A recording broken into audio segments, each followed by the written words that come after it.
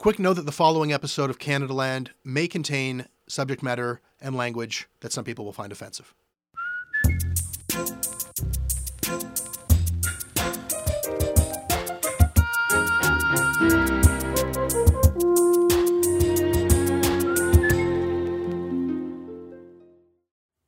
Science is wild. Take DNA. It lets you do a whole lot more than just find out who your ancestors were. Imagine using DNA to isolate and map sequences that accurately predict cuteness in babies. I'm looking at it right now. A detailed graph that is illustrating research in which DNA samples were taken in utero from 2,100 first trimester fetuses. The samples were then used to tell parents within 93% accuracy whether their babies would be born cute or downright unpleasant. Wait. Oh. This is actually a graph that's illustrating levels of listeria contamination in imported cheese. Somebody just swapped out the title. Okay, that was kind of dumb and 100% fake. But it was dumb and fake for a purpose. Because the truth is, if somebody did falsify data, if in providing evidence to back up a big scientific claim, a scientist simply bullshit everyone by providing something that looked like evidence, would I be able to tell the difference? Would anyone in the general interest press? Or would we just assume that it must be the real deal because it came from science, and if it was fake, well, surely someone from science would have caught it, right? Turns out no, not necessarily. Today, you're going to hear a story in which that dumb, made-up scenario that I just described actually happened. A Canadian scientist was challenged to back up his claim that he could use DNA to distinguish between different strains of cannabis, which would have been a pretty valuable thing to be able to do during the weed marketing gold rush. So to prove it, he just took a graph of United States arrest data, changed the title, and put it in a presentation to say, here's my evidence. He did a lot more than that. And he would have gotten away with it too, if not for some meddlesome researchers. This is a story that we found in the scientific press. Our senior producer, Sarah Lornyuk, has turned it into an audio story for you. Wait for it.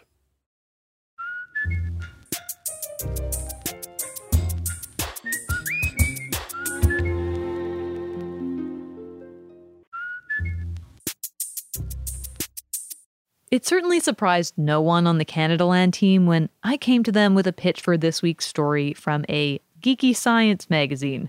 Jesse's words, not mine. But you know what? I'll wear that nerd badge proudly, especially on days like today when I get a chance to tell you a story I found in one of those magazines that really made me go, whoa.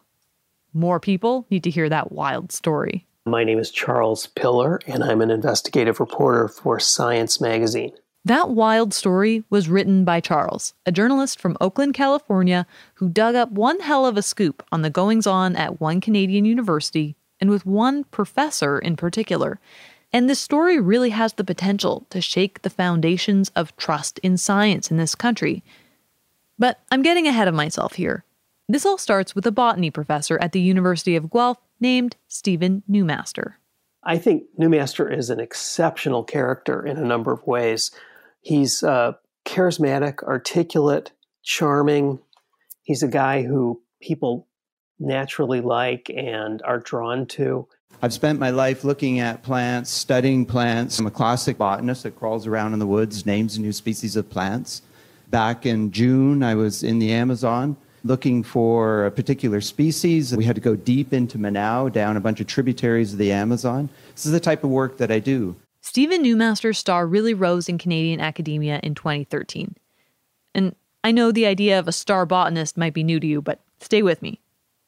In 2013, Newmaster published a research expose that was widely picked up by media outlets across Canada and the United States.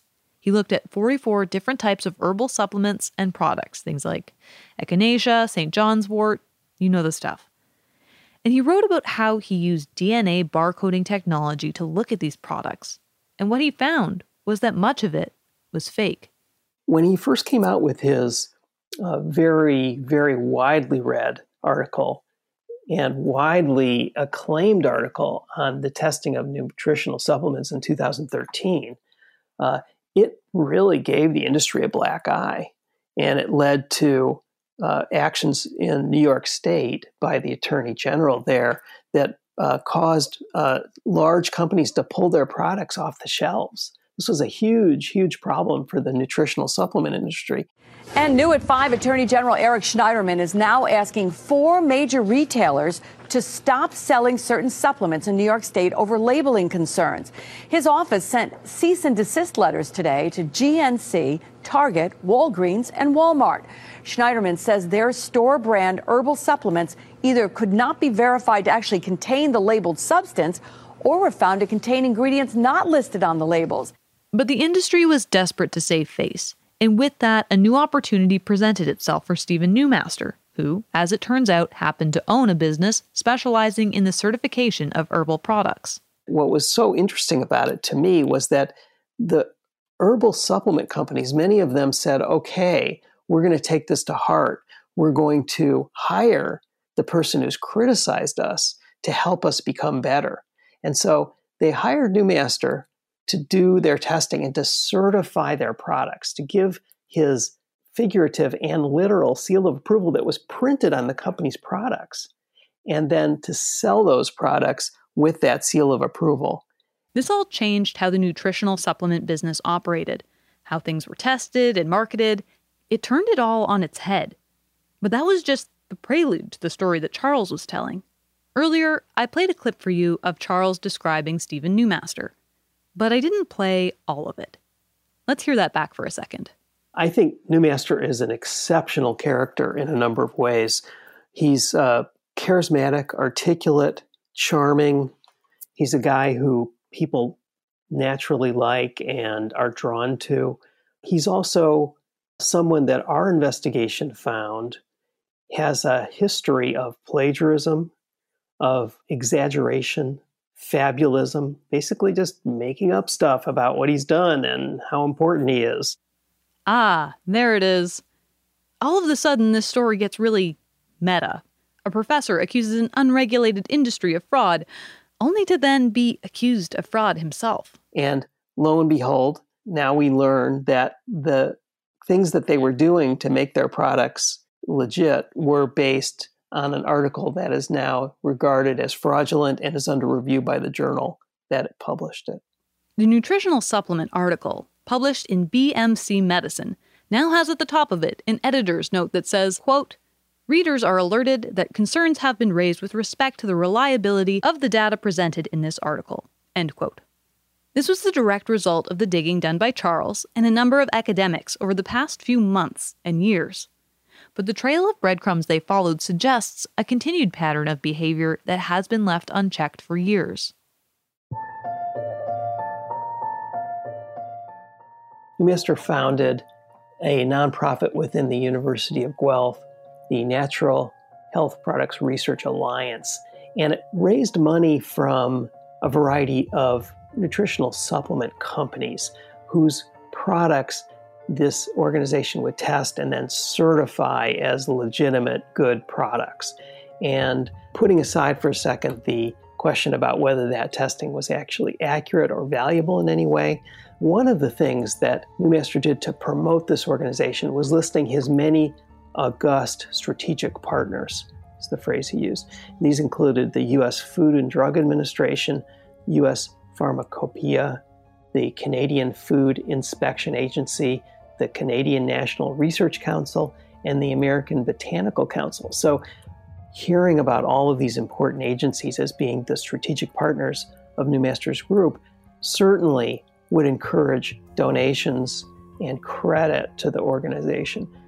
Turns out none of those organizations had any defined relationship with Newmaster's organization. None. And so the question is, how does he continue to just put out this information that is exaggerating, apparently making stuff up? borrowing from other people, plagiarizing over and over and over again, and for over a period of years with no one doing anything about it. Either no one noticing or no one feeling like they could do anything about it.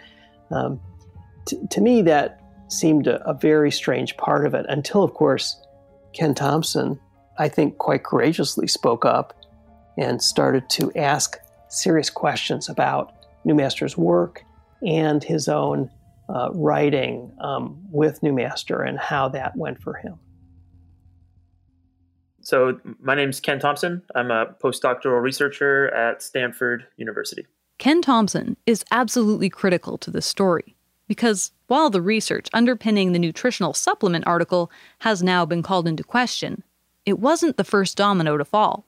Yeah, so Steven Newmaster, so he's a professor at the University of Guelph, has been for over 20 years, and he was my research supervisor for one of my major undergraduate projects back in 2013, 2014. His research started with an interest in DNA barcoding, technology that one particular botany professor was an expert in. So I was assigned as a part of my undergraduate degree program to complete a research project in Steven Newmaster's lab.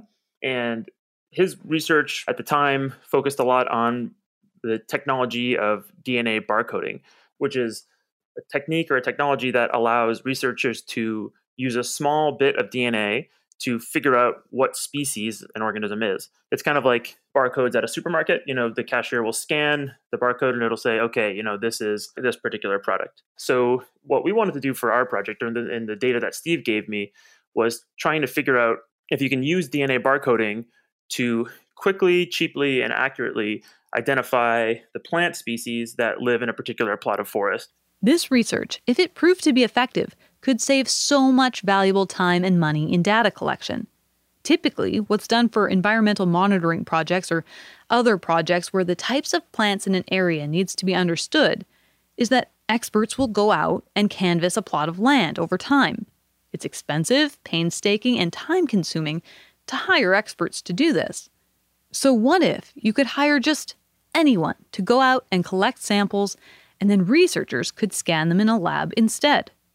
You just say, collect everything that looks different, sequence it, and then tell us what's there. And so Steve gave me this data set that was from a study he claimed. And then over the next year, we worked together and I published it in the journal Biodiversity and Conservation. And haven't really worked with or talked with Steve since. The research concluded that DNA barcoding was far more effective at identifying plants in a plot of land, finding vastly more species than relying on human identification alone. And it cost 37% less to do it. It was Ken Thompson's first piece of published research, a start to a career that's then taken him across Canada and now to Stanford University. Over time, sort of throughout my master's and my PhD, I started to work more with genetic data. And then I started to think more and more about that data set that Steve had given me in the past. And it seemed a little bit too clean to me. What does he mean by that, too clean? Basically, the barcode data showed more than it should have been able to. Barcoding, for example, shouldn't be able to differentiate between different species of willows. But this data did. Pretty much all the willows in Ontario are genetically identical at the spots in the genome that we use as the barcodes. And our study claimed to have distinguished all these willow species using barcodes, and I knew that was pretty much impossible. So this is what had Ken worried, but not like really worried, at least not yet. If you think you might find something bad, it's kind of difficult to overcome the resistance in your own mind to take a deep look. It's kind of easy to just not look.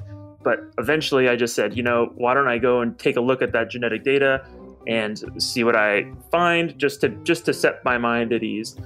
But looking at data at a university he was no longer working with wasn't so simple. So Ken followed the formal process and submitted his concerns about the research to one of the deans at the university.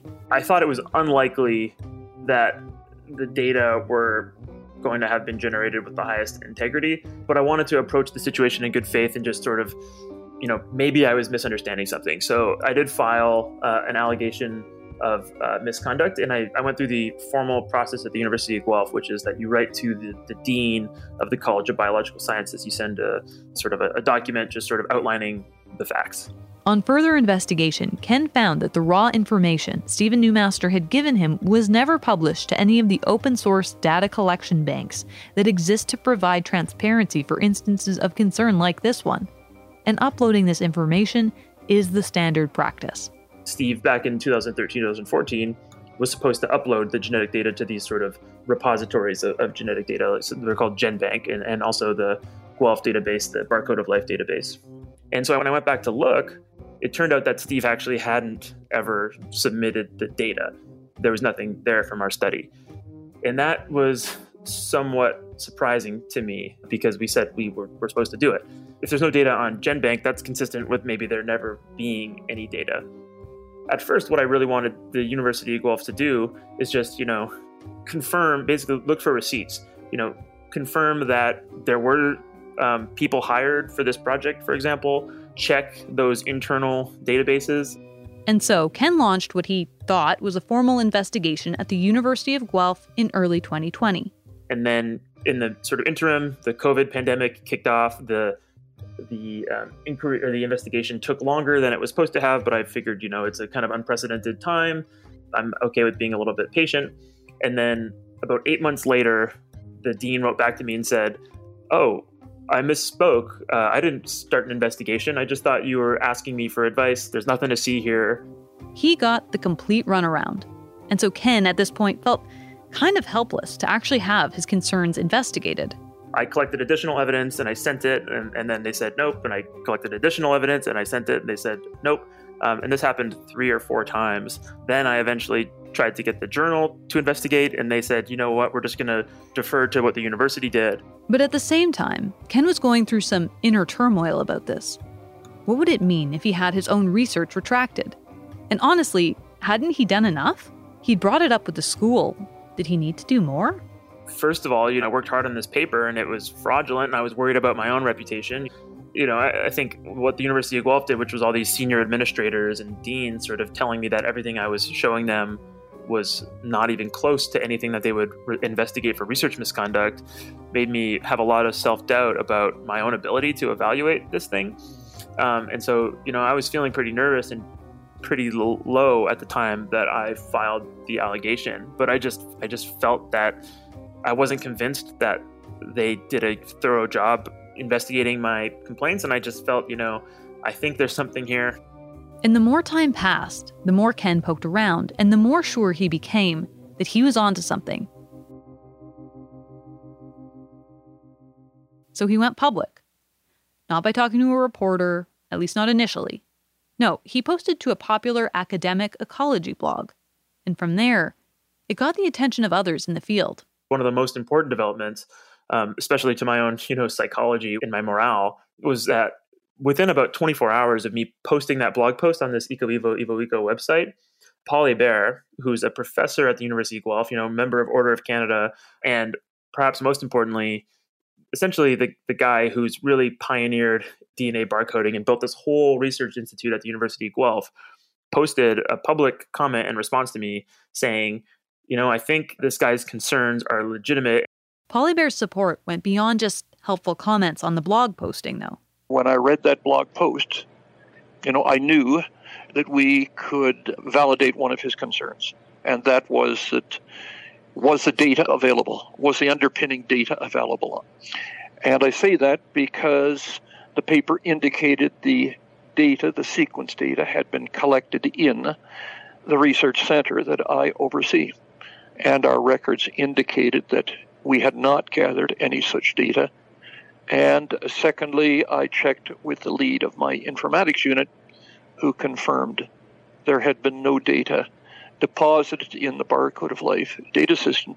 I was very concerned that the data did not exist. And so Paul Hébert was now joining Ken Thompson in the quest to dig deeper. More on this after the break. Paul and Ken grew their team further. 6 other industry experts from different institutions across Canada also started digging. And last summer, they filed a second complaint against Steven Newmaster. And this time, it wasn't just about the data used in Ken's research. It was widespread. In addition to fraudulent research practices, the allegation also outlined how the complainants believed Steven Newmaster was guilty of plagiarism by way of using researchers' datasets without their knowledge. The complaint also alleges that Newmaster failed to disclose financial conflicts of interest in his research. Charles Pillar said that the University of Guelph would not provide any details of Steven Newmaster's financial interests when he requested financial disclosure documents. So we filed a new allegation in June of 2021. And this time we were very careful that the specific process was followed. Back in 2020, I wasn't as familiar with the process. I didn't realize that, there had to be an independent member on this investigation committee and that sort of thing. And so this time we filed a 43-page allegation with a lot of evidence. I think things began fairly enough. There are established protocols, and that led to a formal investigation. Unfortunately, this dean who started the investigation was kicked off the committee. We don't know why. So the dean that agreed to finally start the formal investigation was then removed from it. And then a committee was assembled that would conduct a formal investigation. But there's been some doubt cast on whether or not the people selected were maybe the right people to investigate this particular complaint. Let's bring in reporter Charles Pillar again to explain. The committee that was appointed to review the complaint against Newmaster by his colleagues and others about his 3 academic studies, none of the members of that committee had any expertise in the subject matter that would allow them to evaluate the concerns. So they relied heavily on an outside consultant whose name they never provided. So no one knows who that consultant was. No one knows whether that person also has a conflict of interest. They initially offered to only have a single 30-minute interview with all 8 of us, which is obviously extremely insufficient to cover the details here. And when we did meet with them, it seemed like they really didn't do their homework. They didn't have very good questions. They were asking some questions that I kind of thought, are you kidding? Are you seriously asking this right now? And then we never met with them again. And so a year passes. Charles Pillar publishes his first article on this mess in February, while the results of the investigation are pending. But June 1st was the day they were waiting for. They told us that the decision was going to come on June 1st. They hadn't talked to us at all about anything.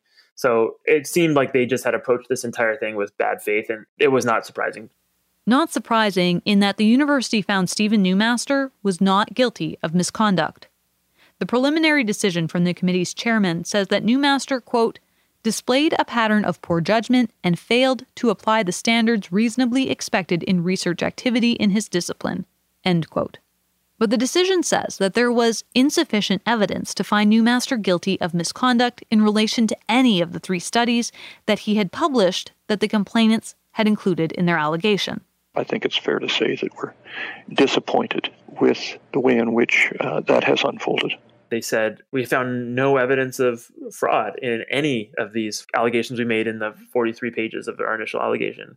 And that really floored us. But I kind of thought that maybe, with 7 other people with detailed access to the internal records showing that there never was any data generated, that they would at least have to acknowledge reality, that there's something seriously wrong here. And they never did. The big question in this case does appear to be, why? If the case against Steven Newmaster is so strong, then why would they find him not guilty of misconduct? Charles thinks it's threefold. One is that there are close relationships between some university administrators and Newmaster that go back years.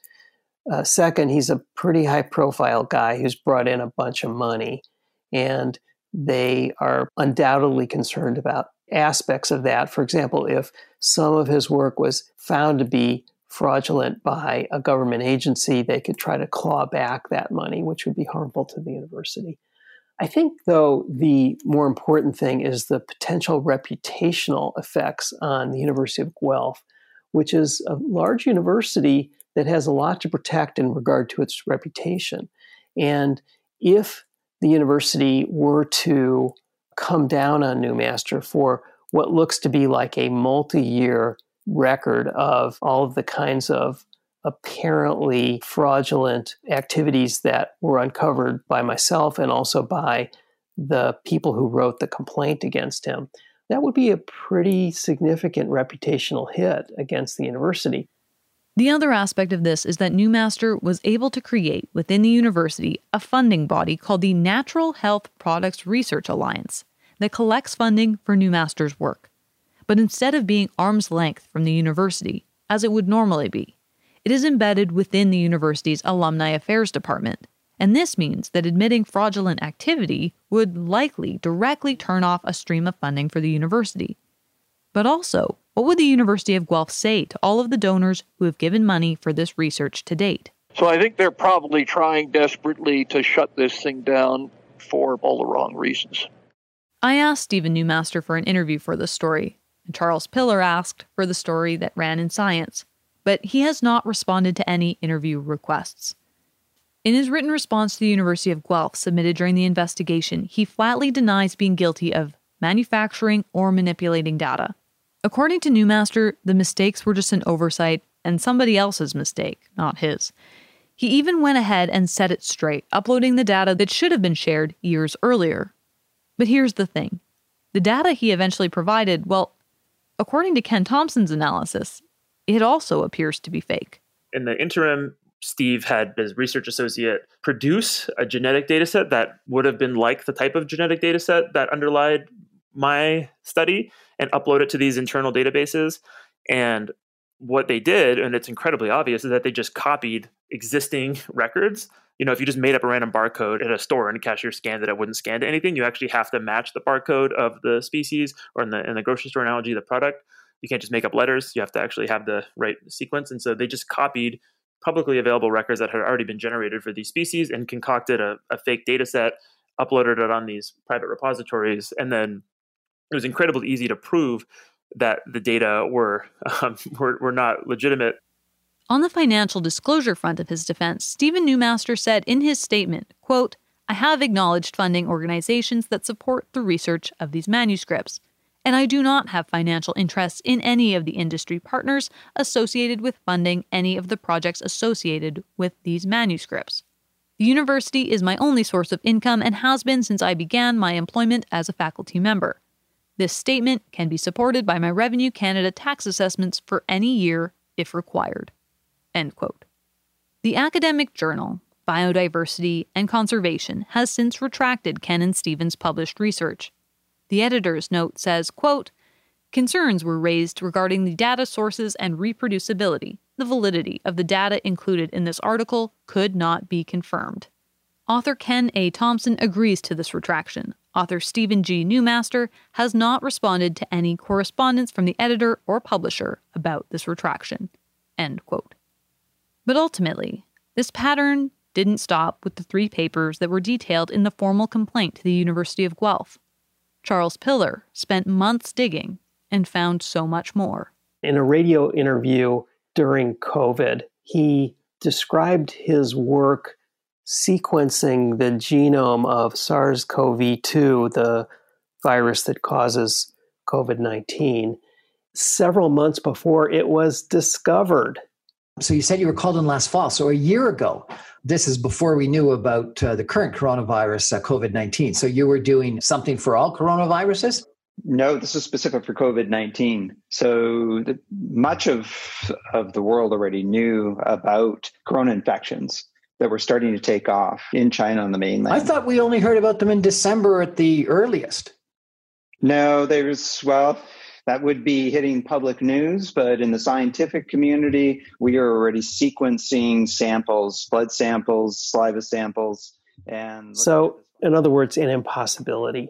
And this is the sort of seemingly cavalier messaging that he often engaged in, where he would display other people's work as his own, sometimes even displaying information that was not in any way related to his own work or the subject matter of his speaking engagement, and yet describing it as his own work.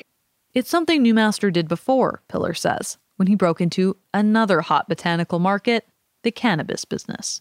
Some years back, he had ventured forth into the world of cannabis authentication, which was becoming a big business at that time. And he basically took images from other scientific analyses, one involving different types of ginseng, and displayed it in one of his speeches as an example of his own work detecting different strains of cannabis. As you can see, each one of these dots down in the ordination represents multiple samples that we purchased. So we spent a fair amount of money on this. We have a good budget. And we then classified the metabolites. So if you look at the bottom at the PC ordination, the first thing to understand these ordinations is that two dots that are close together have metabolomic profiles that are similar. So think of it as a similarity matrix. So it wasn't even cannabis. And I think an even more bizarre example of that is that he was trying to make a name for himself as an expert in distinguishing between different strains of cannabis. So this is a way of manufacturers authenticating the claims they make for the different products that they're selling in the cannabis realm.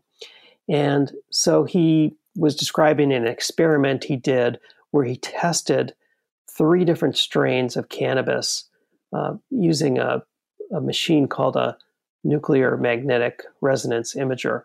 And then he showed a chart that was meant to show the similarities within each strain so that companies could say, look, we tested in this way and we authenticated these strains in this way. And you can see on my chart this experiment we did that shows how closely the different strains align to each other and are distinguished from each other. As you heard, Newmaster previously displayed ginseng DNA to illustrate his claims about cannabis. But on this other occasion, he went even further afield. This very official-looking chart he used wasn't data from the botanical world at all. The chart he showed, not only was it not cannabis, not only was it not even a plant, it was arrest records in the 50 U.S. states. So you got to ask yourself, what is a scientist thinking when he takes a chart that's easily findable online of arrest records by police in the 50 U.S. states and describes it as his own experiment distinguishing between cannabis strains? It's just a chart that shows colored dots. And to the naive observer, you're thinking, wow, this guy, he is really amazing. He did this elaborate experiment to prove that you can clearly distinguish between cannabis strains using this scientific method. In fact, it was utterly phony, as we were able to prove in our investigation.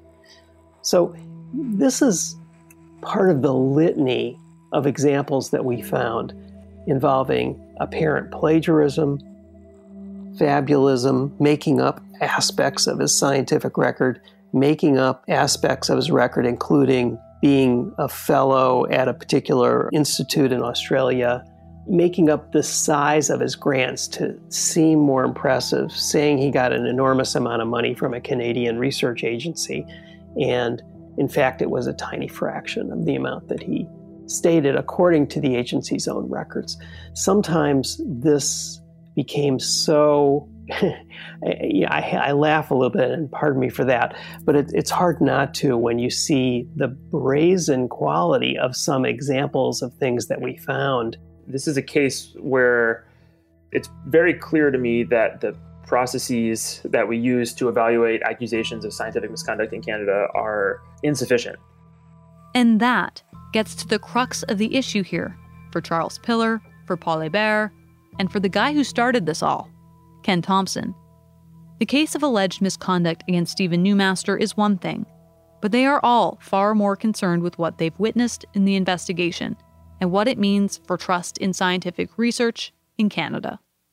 I wasn't convinced that I was wrong. People often say something to the tune of trust the science and things like this. And I think it's important to note, science works. Like the methods that we're using to evaluate data fabrication are scientific methods, right? They're falsifiable. We have hypotheses. If this data is real, this should be what we'll see. If data is not real, this is what we should see. And it's really the administration, so not non-scientists, who are standing in the way of science being sort of this own self-correcting process. And so I think trust in science should be very high, but the way that we're investigating scientific misconduct in Canada, there's this political step that we have to go through involving these university administrators. And that is preventing the scientific method from really reaching completion. They're sort of just stopping it. And that's pretty problematic. Anytime society's trust in the scientific process is shattered, it tends to resurface at moments like this, when human health, human values are at risk. And so everyone, every time you see a car speed through a red light, unless there's some penalty imposed on that, society begins to distrust the fact that we're taking care of the system. The standards are evolving. So Denmark first in 2017, Sweden in 2020, recognized that universities, research institutions cannot effectively investigate themselves. There's too much conflict of interest. And so they moved to establish national offices for research integrity and move the investigations out of the research institutes. And I think that's what I would really like to see in Canada. It's what's required to maximize societal trust. I mean, our mission is to advance understanding of our world, and you can't do that if individuals working within that system are fabricating data. There's an expression of follow the science that has become more and more popular. But you need to make sure that the science is accurate. And the only way that we're going to build and ensure public trust in the scientific enterprise is to expose wrongdoing where we see it, to expose questionable activities when we see them, and to police the field in an aggressive way. The University of Guelph was reached for comment for this story, and given the school's role in policing this particular issue, one would have hoped that they would be willing to engage with the subject. Instead, they sent a statement that said, "The university takes allegations of research misconduct very seriously. The investigation in question remains active. The university will continue to follow the policy and procedures and act as appropriate and necessary based on the final outcome. The investigation process and any preliminary findings are confidential." So at the end of all of this, it does appear as if Steven Newmaster will continue his work at the university. His publishing record shows no signs of him slowing down, with 15 articles and book chapters published last year alone. And most recently, he's written about how different probiotic products, a new hot commodity, and different cooking spices and herbs are fraudulently packaged and sold. Is it true? It could be, but boy, it's sure hard to tell after hearing the whole story that came before it. And that's the problem, isn't it? How are we supposed to have trust in science, as has become our mantra, when stories like this can still be told?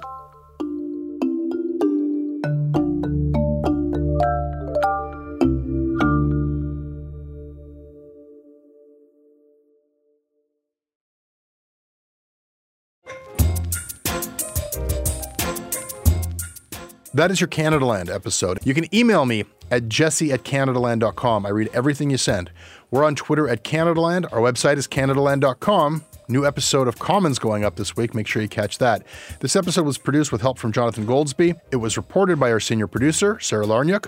Tristan Capicchione is our audio editor and technical producer. Kieran Outshorn is our managing editor. Our theme music is by So Called. Syndication is handled by CFUV 101.9 FM in Victoria. Visit them online at cfuv.ca.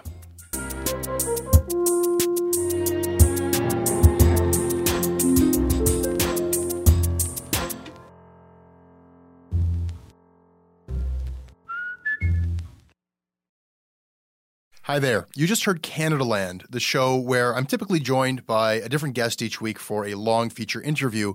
What you're going to hear next is CanadaLand Shortcuts, a topical news show where I'm joined by a different co-host each week, and we talk about the media's coverage of various stories in the news right now. Wait for it.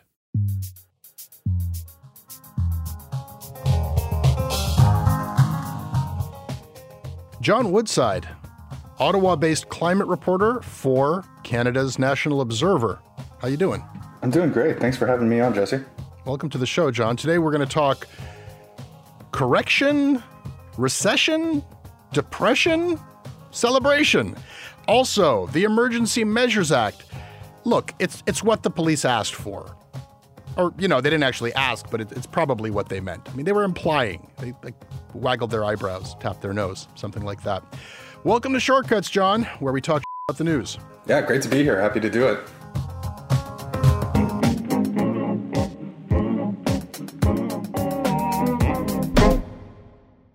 John, it's your first time on Shortcuts. Welcome. But you may be aware that we consider it our job to alert people to news stories that they might otherwise miss and which they really shouldn't miss.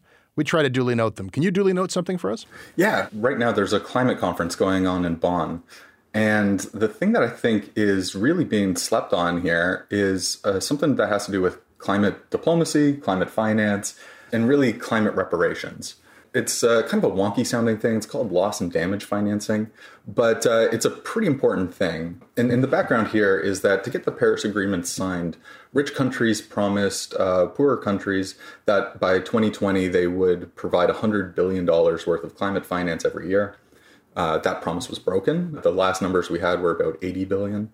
And Canada and Germany are working on what they call a delivery plan. How are we actually going to deliver this money?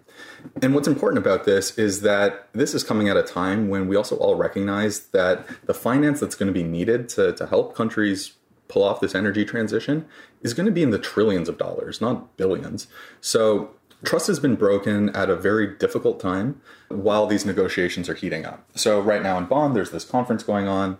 It's about the halfway point between the annual climate change conference, the COP26 in Glasgow last year. COP27 will be in Egypt this year. And loss and damage financing is kind of the big thing. And what it means is essentially a big pool of money that would go towards countries to pay for damages from floods, fires, basically climate catastrophe. At COP26 in Glasgow, the United States and Europe spiked a deal. China and the G77, they came up with a deal that would provide this kind of financing, and the West spiked it.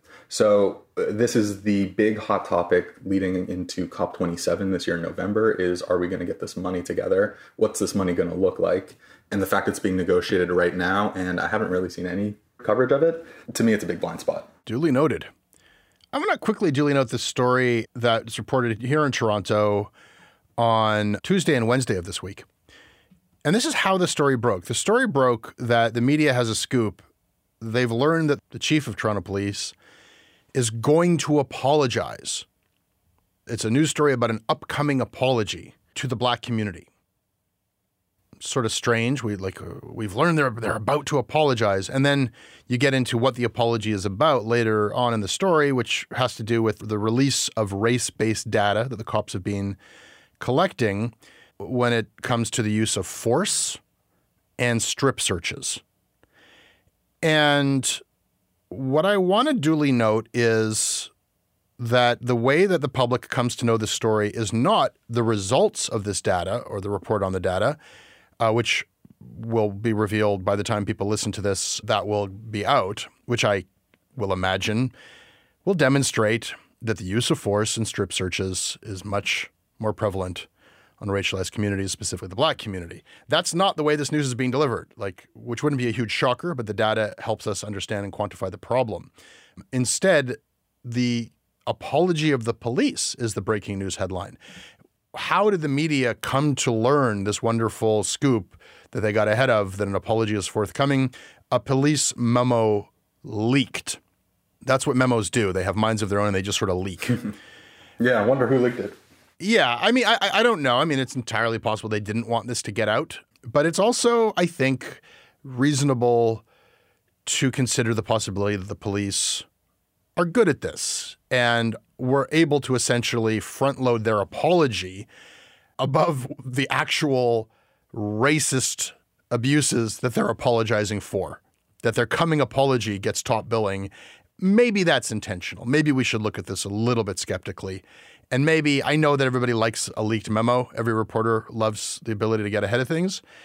But I kind of wonder if we shouldn't consider some of these dynamics when we're reporting stories like this. Yeah, right. I mean, it speaks to, again, like sort of an unfortunate trend in a lot of reporters that just kind of treat authority figures, people in authority, institutions with authority, as like not having motivation, right? I mean, like, we need to be skeptical of things people do because they're, I think it's obvious to, like, you know, the public that people have motivations. I don't know why so many reporters seem to forget this. Duly noted. We invoked the Emergencies Act after we received advice from law enforcement. Did yourself or anyone in the OPS request the invocation of the Emergency Act?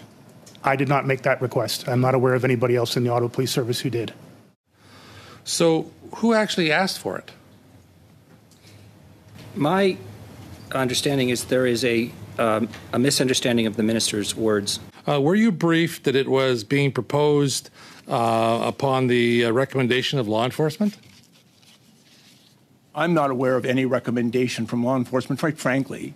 This was a decision of government. Oh, John, when the government took away everybody's rights and they invoked the Emergency Measures Act and they said it's because the police advised us to do so, they didn't mean that the police gave them advice to invoke the Emergency Measures Act. Don't be silly.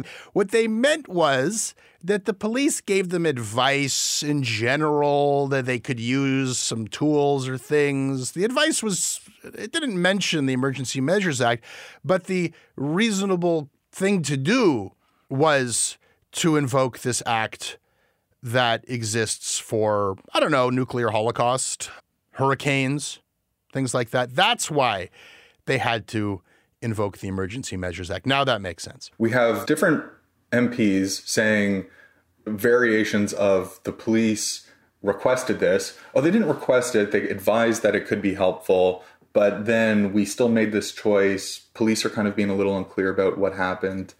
I know Freeland on Tuesday night, there was this committee about the Emergency Act and she was getting grilled on it. And her sort of answer to the committee was like concerns about economic reputation. Mm-hmm. Like it wasn't even about police response. It was like, well, we need to do something about the United States might think we're not a good trade partner anymore. I mean, this doesn't really add up to me. Let me be very clear. My principal concern when it comes to the illegal occupation and the illegal blockades is the economic harm that was done to Canada. Let me be very clear, Minister. I think we can be really clear about what happened here. We were lied to. Any reasonable Canadian newsreader, any reasonable interpretation, back when this happened, wow, the Emergency Measures Act. Like, this is historically, like, not since the FLQ crisis was the predecessor of this law invoked. It's a huge deal. Fundamental freedoms are affected. Why are you doing this? On the advice of law enforcement. Anybody would reasonably conclude that that's what they're saying. Like, we're giving law enforcement what they asked for. We've been advised by law enforcement. So now, okay, who? Ottawa Police, not me. RCMP, we didn't ask for it. They lied to us. And it's pretty damn serious if you ask me. Like, I feel like I'm, man yelling at cloud with this stuff because it really does seem to me like outside of like rabid partisan politics, I don't know that anyone cares. I think there is this widespread like consensus. People didn't like what was going on in Ottawa, who were not a part of it, either, with their emotional and spiritual support or physical or monetary support. Pretty much everybody else was like, that makes me feel really uneasy. I don't like this. And I'm reading a lot of news stories about how terrible it is. And in certain ways it was. And then the Emergency Measures Act is invoked and then it all goes away. Yeah. Was it the act that led to them to be able to, could they have done it without, who cares? Like, doesn't matter. The point is there was a bad thing and then there was the act and then the bad thing went away. I grew up learning about Canada and the FLQ crisis was a big deal in my education, right? I learned that this was a major turning point, controversy, still debated today. Did they have to do it? And in retrospect, we look back and God, no, Pierre Trudeau did not have to remove people's basic liberties and throw people into vans, I don't know, like suspend habeas corpus for the actions of a few criminals. But at the time, I understand that it really did feel destabilizing and like anything could happen. You compare that crisis to Ottawa, which was, as Freeland says, like a trade issue. It was an issue for people in neighborhoods affected. It was a huge nuisance. Some people will tell me that it was worse than that. But now that the dust is cleared, it was not violent in a physical violence kind of way. Nobody got killed. They did not find guns. What we were told and the reasons why we were supposed to be afraid of it, somebody tried to burn down a building. No, that wasn't connected. So what it looks like to me, it was a protest. Not a protest I agree with, but it was a protest. And this time they suspended civil liberties, and we're finding out now they gave banks the ability, and banks used it, to freeze people's bank accounts if they thought maybe you were part of this convoy. The bank on their own was freezing people's bank accounts, cutting off families' access to money, and faces no liability for that if they got it wrong or if that was unjust. This is a major intrusion into people's rights. And now we're trying to get to the bottom of it, and we find out the government lied to us. I mean, there's kind of like the cynical part of my brain and it's kind of some other reactions, I guess. But, when the Emergency Act was first called, I think part of my reaction as someone who lives in Ottawa, I mean, I live in a neighborhood that I could hear the honking. Thankfully, wasn't in an area where it was like directly right outside my window. But, I was around it enough. And I think kind of when the Emergency Act got called, my first response to it was a confusion, because my experience to that point with this protest had been seeing lots of like real behavior, lots of like kind of threatening behavior. But on the police response, I mean, I saw police high-fiving protesters. I saw police helping, protesters carrying jerry cans of gas. Like, oh yeah, like if you want to meet up with your buddies, like they're over there. In my view, like police were not, they seemed to just be facilitating things. I mean, it was a very bizarre, sort of a bizarre situation there. So then when the Emergency Act gets called and it gets presented as the police need this to respond, the first reaction is like, well, like what response? The response has been kind of standing around high-fiving people. Yeah, the narrative that it suggests that the police would just love to crack heads and get these people off the streets and clear things up for the good law-abiding citizens of Ottawa. But God damn it, these civil liberties, it's just, there's been a lot written about that. They had a lot of tools and powers at their disposal that they did not use. The thing that I think people should be watching for here and where I think there'd be a lot of concern, and I don't want to be like too speculative here, but I mean, it's going back to Freeland's comments about economic reputation, right? The fact that when we actually like drill down and see what happens, the economic reputation doesn't come from Ottawa being occupied. Like there's millions of dollars in like lost revenue that businesses experienced, but that's not anything to justify the emergency order if the concern is about our international like trade relationship with the United States. That has more to do with the border crossings. But we've seen the occupations of the border crossings were more a nuisance than a real issue. People were mostly just diverted to a different border. I think they cleared the major obstacle before the Emergency Measures Act was invoked. That problem was already disappearing. Yeah. The thing that I think is like really important here is that this was an anti-vaccine mandate, kind of sort of a right-wing conspiracy kind of thing that presented these economic shocks. But these aren't the only economic shocks that Canada's dealt with in recent years. I think the concern here that a lot of people would probably have would relate to something like the Wet'suwet'en fight against the Coastal GasLink pipeline. It was only a couple of years ago when there was like a police raid into the nation's territory, and there was kind of like cross-country rail shutdowns that brought Canada to its knees, that it brought the Canadian government to signing a memorandum of understanding with the nation's hereditary leadership to actually like work on implementing title. Like this was kind of a big thing, but what the government's kind of done now is it's set a precedent where if it feels like its economic reputation could be harmed, and not even just that it is, if it just sort of feels like it could be, which is what Freeland was saying. It was like, this could potentially harm us in the future, so that justifies an emergency order. What we've now done is we've set up a precedent to crack down on people using economic disruptions as a tool. So where's the hue and cry about that? I mean, it just seems to me like 1, 2, 3 connection point, and we certainly heard during those railway blockades, you're messing with our religion here. That's trade. That's U.S. Canada trade. Get the cops in there, shut it down, and in fact, that's not what happened. They reached an accommodation. It was an effective protest, and that's how that played out. It's hard to imagine a similar scenario playing out to the advantage of the protesters in the future, because now, as you say, what do we do when protesters are threatening our trade relations with the states and disrupting our economy? We turn civil liberties off. Yeah. I mean, like when we see emergency powers get deployed for something like, border crossings, it's not hard to imagine that you could see emergency powers. Again, I'm going to use the Coastal GasLink pipeline as an example, because that pipeline, right, is to feed the LNG Canada export terminal, like the liquefied natural gas terminal. So this pipeline is moving gas from, a gas deposit on one side of British Columbia to the coast. That LNG terminal, that export terminal, is a $40 billion investment. It's the biggest investment in Canadian history. So if they're willing to use the Emergency Act to deal with some border disruptions, it's really not hard to imagine that they'd be tempted to use it if there was going to be a disruption that threatened an investment of that size. I also don't want to minimize, this protest that happened in Ottawa, yeah, no one was killed, which obviously good, but it was not just a typical protest. People were being threatened. There was all sorts of abuse and harassment happening. It made a lot of residents in the city very unsafe. People were not leaving their homes. Mm-hmm. I think the concern is around state power, right? And how state power gets deployed. And people want to be concerned about overreach. And I think it's fair to recognize when overreach happens. And you can also walk and chew gum at the same time, right? People can say that occupation, there were some people there who were doing some pretty awful things, and also pretty questionable for the government to be giving itself powers like this on some pretty flimsy evidence by the sounds of it. The real, head scratcher bottom line of this as well is just, it seems to have been purely an optics ceremonial symbolic gesture. It wasn't out of necessity. They were under tremendous pressure to show that they were doing something. The federal government looked completely impotent, and they were being embarrassed on the world stage, and what the hell is happening in Canada?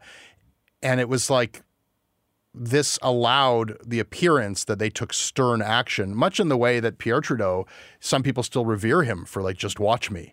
You think he's a lefty, but look, he can be tough. It feels like we're going to learn more and more about this because there's going to be another inquiry into this. I think we might learn that this was just purely for show, just a completely unnecessary thing.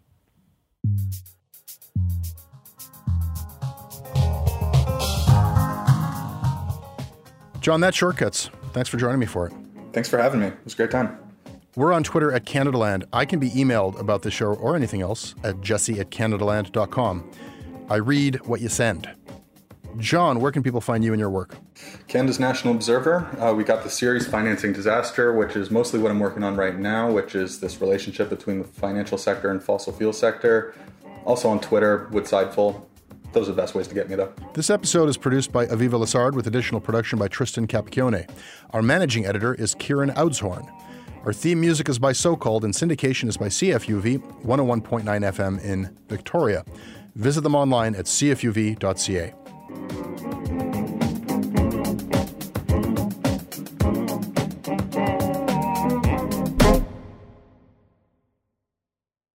Salut, ici Émilie Nicolas, l'animatrice de Détour, le tout premier balado en français de CANADALAND. Au mois de mai, on a finalement eu la chance de lancer cette émission où on décortique les nouvelles en français. Écoutez les nouveaux épisodes de Détour donc mensuellement sur le fil principal de CANADALAND. Et pour l'instant, je vous dis à bientôt.